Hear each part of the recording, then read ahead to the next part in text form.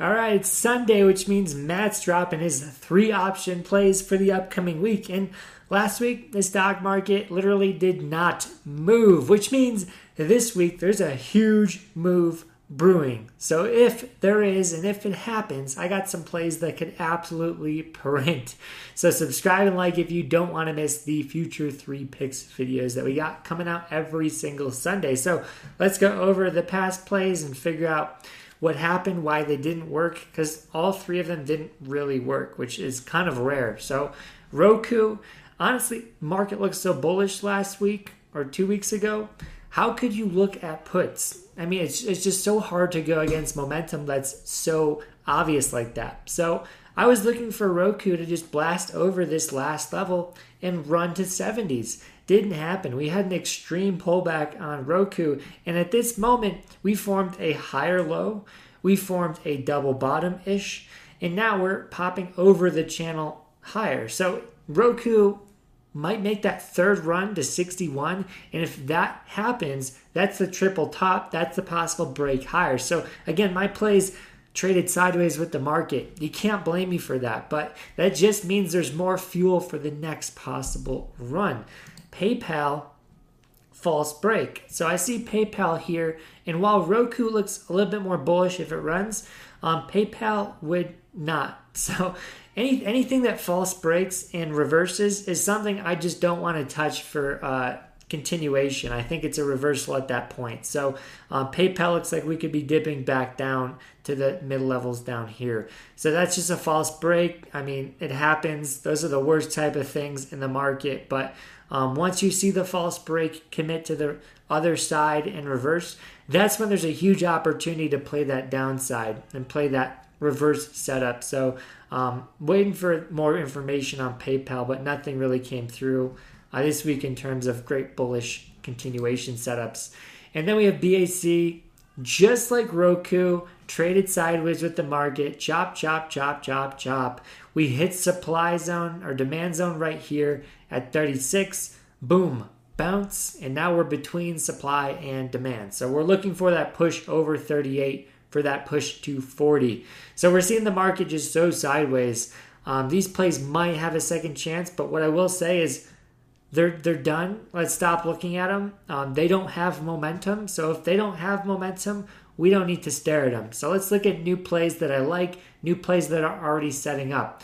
I have this chart that's literally changed right now as I'm recording. Bitcoin is selling off hard. So Bitcoin is a bearish setup. I like this because red zone and green zone are previous supply and demand. So those are huge zones from the past, like massively important zones. And we're underneath both of them, which tells me the market for crypto is looking like it's going to take a dump. So we're in shorts. We entered on Friday in the free live stream in the Discord, which you can try for 15 days with the link below. So we're looking for Bitcoin to hit that 12K level. That's where a lot of buying and action has happened in the past, and that's where it can happen in the future. So how do you play Bitcoin in the stock market? That's a great question. I've been doing this a while. I found a couple tricks that could help. So first things first, BITO is the Bitcoin long ETF. They're long Bitcoin. So we buy puts with that. That's the only thing I found that makes sense, because the other ETF, the BITI, the BITI, those go short Bitcoin, so you'd be buying calls with that. But they don't have liquidity, they don't have volume, so I'm not going to buy those because I'm going to waste a lot of money getting in and out. So I got the $10 ones here for December 16th. If these just move $1, $1, it's almost 100%. $2, we're blasting past that, almost 200%. So if we get a move on crypto, 20% on BITI, that's going to be amazing. Risk to reward is insane, and we have a month on these options. Pretty much a month here. So big thing is we have a Black Friday sale this Friday for 1 year inside the Discord. So if you've ever want to join us, try us. We got a 7-day refund policy if you don't like us, but it's going to be slashed 50% off the yearly package for a limited number of people. So that'll be on Friday at 9 a.m. MST. hope to see you there. It's going to be one of the biggest sales we do all year. And then boom, we're done. We won't have one till next year. So that's the big news popping in.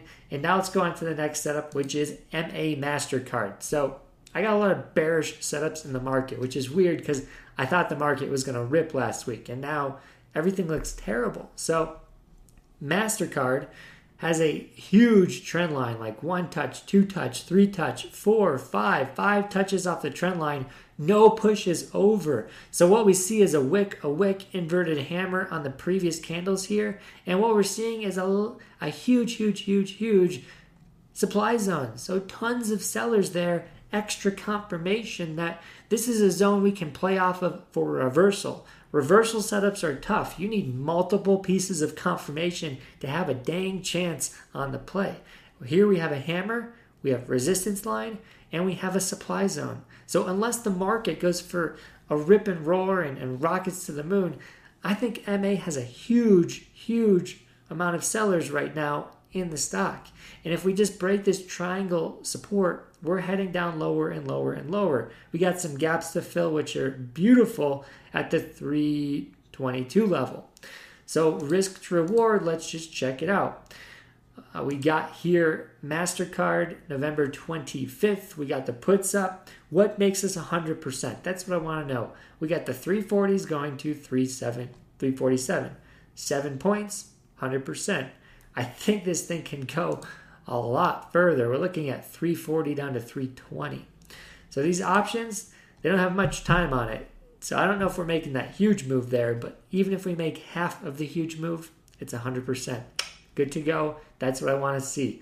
So again, I got a supply and demand course for $7. We're not going to keep it at this price much longer. So make sure you grab that link below before it goes up. And lastly, actually we got 2 more. We got a bonus play this week, which is going to be fun.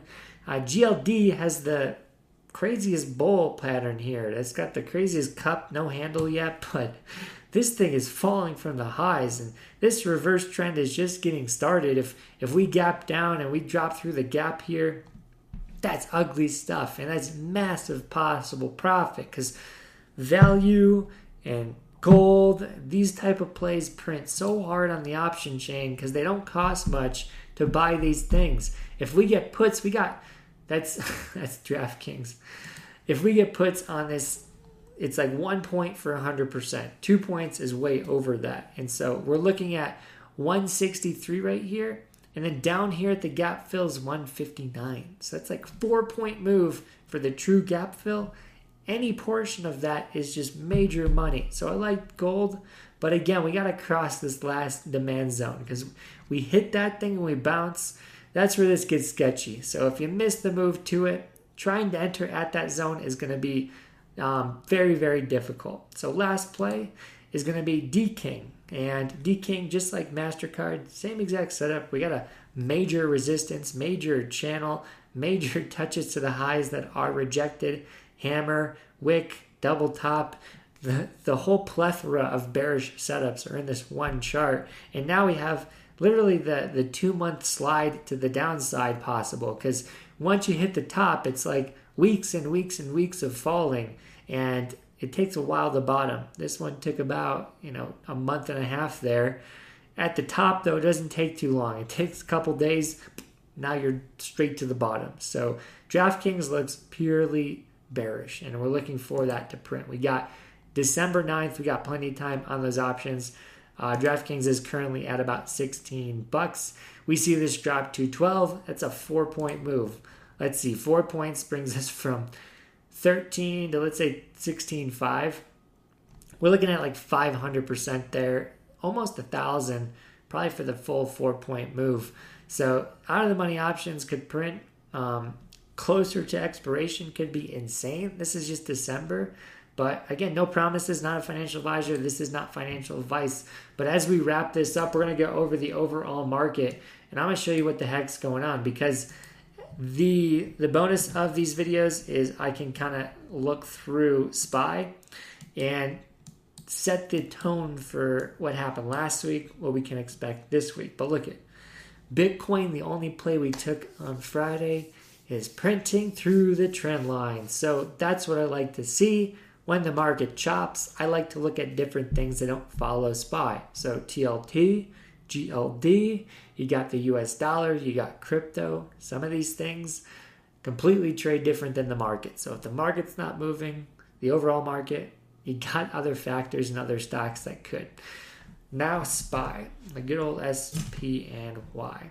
So what we see as SPY is we are supporting the mid channel. We're supporting the uptrend.